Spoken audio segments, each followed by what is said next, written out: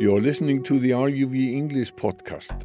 To hear more and for all the news from Iceland in English, just head to ruv.is/English.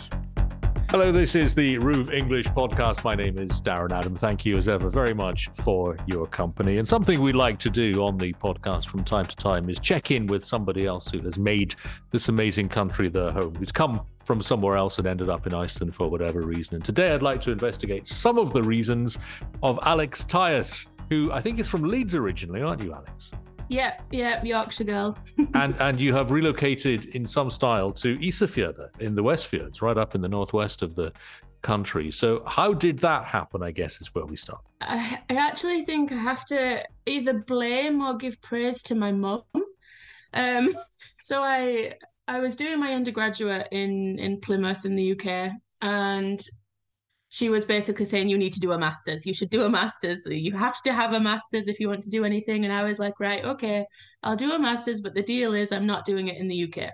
Okay. And so we were both sort of looking around, and she found this program in the middle of nowhere in Ísafjörður. I've never been to Iceland. I'd never even thought about Iceland. I was looking at a program in Canada. And she was like, but what about this one? And she sort of mentioned it once, and I was like, yeah, maybe, whatever. And then she mentioned it again, and I was like, okay, I'll have a look. And then it was again, and I was like, okay, maybe I'll just look a bit more. And maybe I'll check the tuition fee. And is that £600? And I called, and I was like, is this right? And she said, yes, yeah, that's right. It's £600. And just compare that with the tuition fee that you would have paid even then in the UK. £4,000. Okay, yeah. So that's less. A lot less. A lot less. And so yes. I was in the UK working full time, doing every hours I possibly could for a year.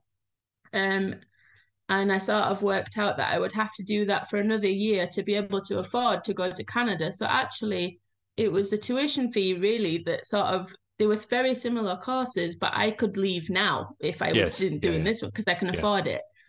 And so I started looking more at the program, and I didn't know what I wanted to do. And so it's the Coastal and Marine Management program in Ísafjörður. It's at the University Centre of the Westfjords, which is part of the University of Akureyri, but I didn't ever go to Akureyri. So it was just perfect because it's so broad that I still didn't have to choose what I wanted to do. Yes, and it is a very well-respected course, very well-respected school and university as well. So everything aligned in terms of the availability and the timing and the cost as well. But, this was 8 years ago, so it wasn't just a question of you going to a cheap course and coming back. You obviously love the place and you've stayed. So let's get into that. How long were you studying, firstly? How long was the course? So really, it's 2 years. So we do like 1 year of in-class full-time study, and then you get, I don't know, say like one of my friends did it in 6 months to do the thesis. So I did my thesis in about 8 months, and then we graduate the following year or however many years it takes you to finish. And so I always had the plan that I would do my thesis here. And the reason for that is actually probably one of the reasons why I'm still here. And it's because there's so much research that can be done here that's never been done before. And so for my master's thesis, I did something that hasn't been done. And it was really easy to find something that hasn't been done. So why would I go back to the UK and do something that everyone else is doing, My master's thesis was on the management of coastal cultural heritage sites. And I was looking at, how they're managed and how much protection they have, and also looking at underwater sites and if anyone knows about them and things like that. And we were also doing some surveys, and I joined an archaeologist here who was basically one of the only ones doing this work, and got introduced to it that way. And then I sort of recognized this huge gap in the research, which it's not just in archaeology. It's like in a lot of research, you'll always be able to find a gap that you can sort of insert yourself. And so that's what happened. And I ended up sort of thinking of possibilities for a PhD. And in between the master's and currently I am doing the PhD. But in between that, I also was working for a study abroad company. And they basically, like, American students come over and spend 3 months here. Yeah. And basically doing an undergraduate course. So I was sort of in charge of booking teachers and rooms and traveling around the country with them. And we also went to Greenland and Finland, and it was an incredible opportunity and a great job. And then eventually I got into the PhD program, and then I got funding. And so I quit, and I'm now just a full-time student.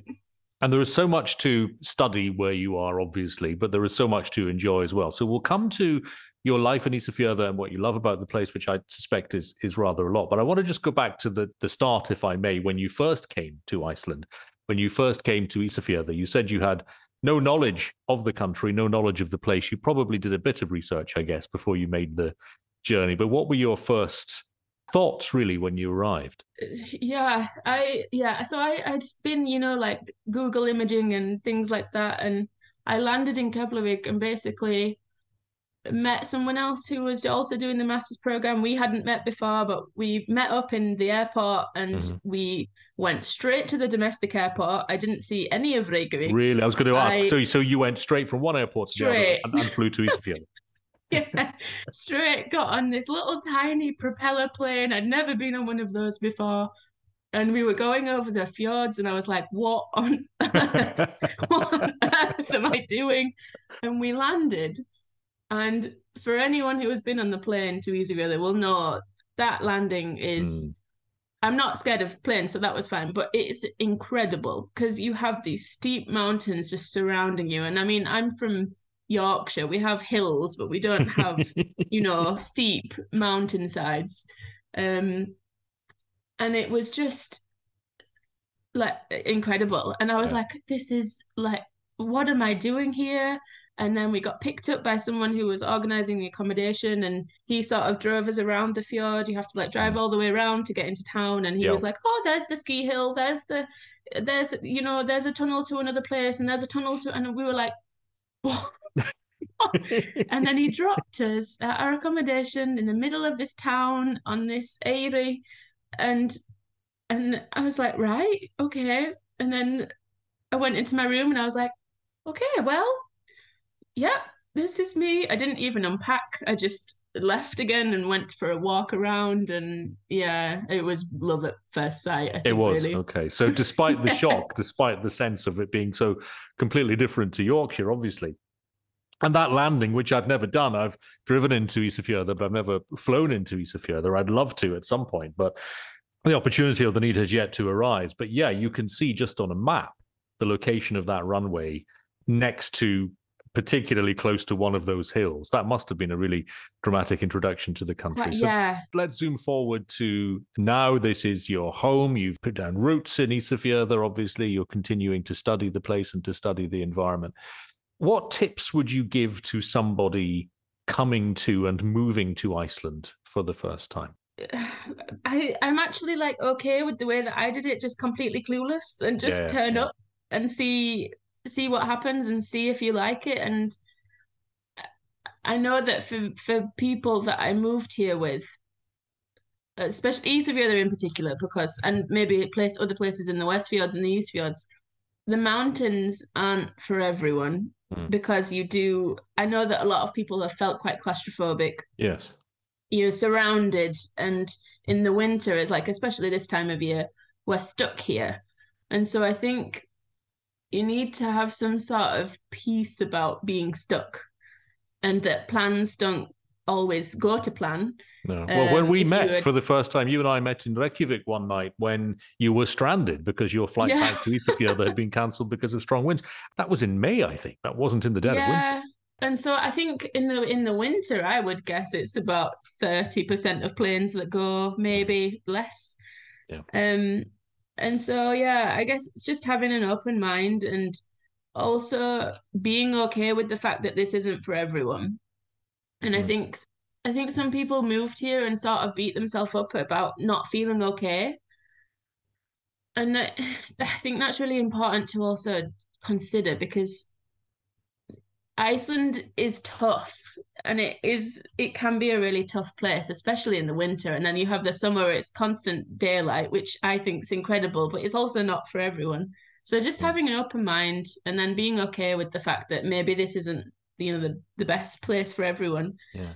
And then it's also the other things like what to bring with you that's really expensive here. But I think it might be a common theme. Well, for you then it was about love at first sight, and very quickly your seemingly random decision to come here was confirmed, and you thought, yeah, this is for me. But it could have gone the other way. I spoke to an Icelandic friend in Ísafjörður who said that someone else in not dissimilar position to you, someone from England, had come to live in Ísafjörður and lasted for 6 weeks precisely because they felt very claustrophobic with the mountains surrounding the town. And I asked my Icelandic friend in Ísafjörður what he thought, and he said, well, I feel very protected by them. It feels as if the mountains are guarding the town. And there are lots of towns in Iceland which have a similar kind of aspect, don't they? Yeah, exactly. And I think that's just differing with people, how you see them. So, I mean, now in the winter, they're a danger, but they also do protect us from some of the storms. But we have avalanches and floods and landslides. And we had I think a landslide a couple of days ago that blocked off the road, and the road was closed. And so I think it's just being wary, but also, I mean, they're incredible. Like if you do, like I'm just looking out my window, staring at them now, and no matter where you are in town, you can see the mountains. And I don't think there's very many places where that's the case. No, indeed not. And it's a very striking memory that I have of the times that I've been in Ísafjörður, is that you are always within sight of these astonishing features, certainly. How often do you need to leave Ísafjörður or the surrounding area? I think it varies, but normally after a month, 6 weeks, I'm like, okay, maybe I'll go to Reykjavik for a weekend. Or like you sort of, because I mean, we have everything that we need here, but realistically, if you need anything, bigger, or like moving house or anything like that, you need to go to Reykjavik. Or like at least order things. So normally we sort of, pile things up that we need, make a little list, and then eventually it becomes time that, okay, we need to go. And I actually think that getting out is really important, because then you sort of appreciate it again when you come back. Yeah. Because I love Reykjavik, but I couldn't live there. And does it feel too big? I don't even know if it's like too big. It's just, there's a lot going on. There's a lot of tourists. So I know the place, like I know the center quite well. I don't really know the outskirts, and I have spent a lot of time there. But I'm also really happy when I leave, get out and get to our little bubble, because it really does feel like a little bubble up here. Well, you mentioned the constant daylight, which, wherever you are in Iceland during the summer, that's pretty much what you're going to get. Obviously, the further north you go, the more extreme that's going to be. I think I'm very much someone, well, I know I am very much someone who would respond to the constant darkness very positively in Ísafjörður. That's what I like. I really like the Icelandic winter. I've never done an Icelandic summer, so I'm wondering what it's going to be like when it is bright nearly 24 hours a day. It's even brighter, of course, where you are. What is that like in the summer then? A lot of people absolutely love the fact that during the summer it's bright almost all the time. I do love it. But I also, at the end of the summer when it's starting to get dark, I realize how tired I am, because you just, like you wake up in the morning and it's bright and sunny, and so you're like, oh, okay, I'll get up. I mean, it's obviously not bright and sunny all the time. That's not true, but it's bright. It's bright. And then you go to bed and it's still sort of bright, and I have good blackout curtains, so it's okay, but it takes you a while for your brain to sort of shut down. So I feel like I'm waking up earlier, I'm going to bed later, and that's fine because it's sunny and it keeps you awake. But when it starts to get dark and you sort of realize you've probably had lack of sleep for about 3 months, then I really like going into the winter months, and when it starts to get dark and you can start to, sort of hunker down and get cozy. But I can remember my first experience, like my first summer. So I arrived in August, I think late August, my first year. And so it was bright, obviously, but it wasn't anything like June. And And so the next year, I remember going to the bar, coming out at 3 a.m. or something, and it being like sunny. And I was like, wow, like what? Because you've really, obviously it's been sunny and it's progressive. Like it's not just one day, but there's always a time in the winter and in the summer where you're like, oh my God, it's dark. Like, oh my God, it's sunny. And it hits you like quickly. And then it's like a really, I don't know, nice feeling, I guess. And of course, it does shift. Famously, if you don't like the weather in Iceland, just wait 20 minutes and it will change. If you don't like the amount of sunlight, then wait 6 months and it will change dramatically, for sure. Yeah. How have you found the language? You've been here for 8 years. I think being in a place is obviously going to be of assistance when it comes to learning the language of that place. Have you found that? I haven't, but I've also realized that I'm not good with languages, and it's nothing on the place or the environment or being here. I've just struggled myself, and I also realized that I need to put more time and effort, and so whilst I can have, a general conversation, I don't feel like I've lost the confidence, to be able to speak more. Mm-hmm. And did you have that? You say you've lost it. Does that mean you had it in Icelandic, or you mean that you don't have the confidence that you obviously have in English? I think I was growing more in confidence, and then I started things keep coming up, and then my focus shifts elsewhere. So I started the PhD, and then that was, took over my life, and I was figuring that out, and then Icelandic took a second place. Yeah. And so that's still been the case, and it's completely, my own fault, and I'm okay with that, I guess.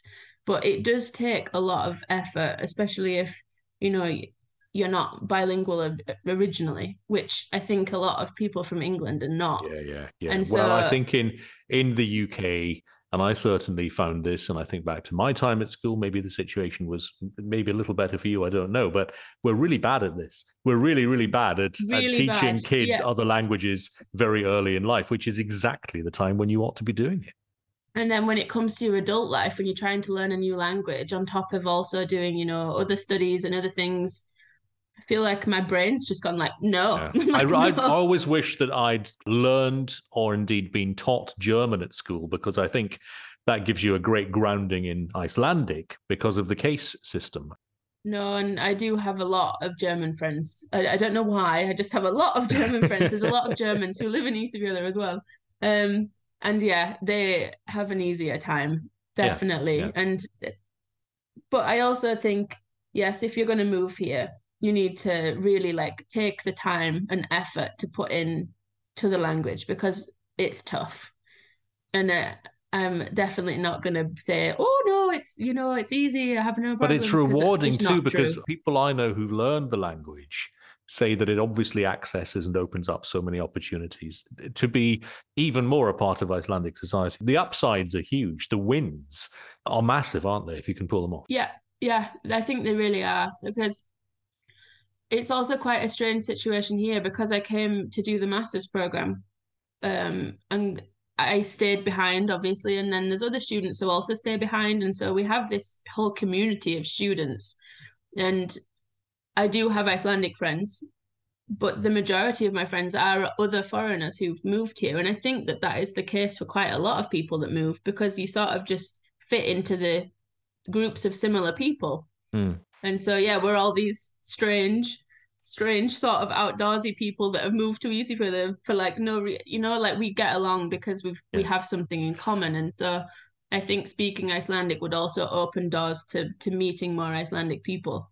Well, we are hoping, and I don't know when this episode is going to go out, whether it'll be before or after, but we're hoping to speak to the director of the music festival Aldrei suður, which is, of course, the Westfjords music festival. It translates as literally never went I south. I never went south. And it takes its name from a Búi Morton song of the same name. So the idea is that it's about saying there's lots of stuff happening in the Westfjords. You don't need to go to Reykjavik. I wonder whether you've been to or enjoyed that festival at all in the past. Many times. Many times. It's great. It's so much fun. So the town goes from 2,800-ish people that live here up to 5,000-6,000 over that weekend.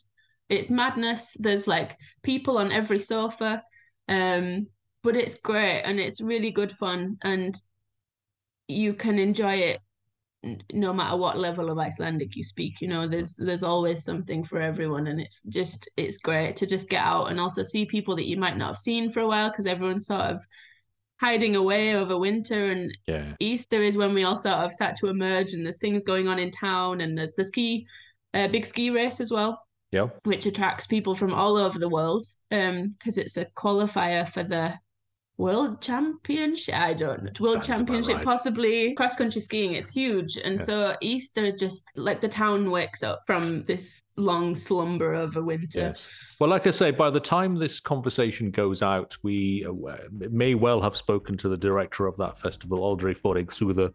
I never went south. So that will either have happened or it'll be something to look forward to here on the RÚV English podcast service. Alex, thank you very much for your time. Very much appreciated. And you are plainly loving life in Ísafjörður.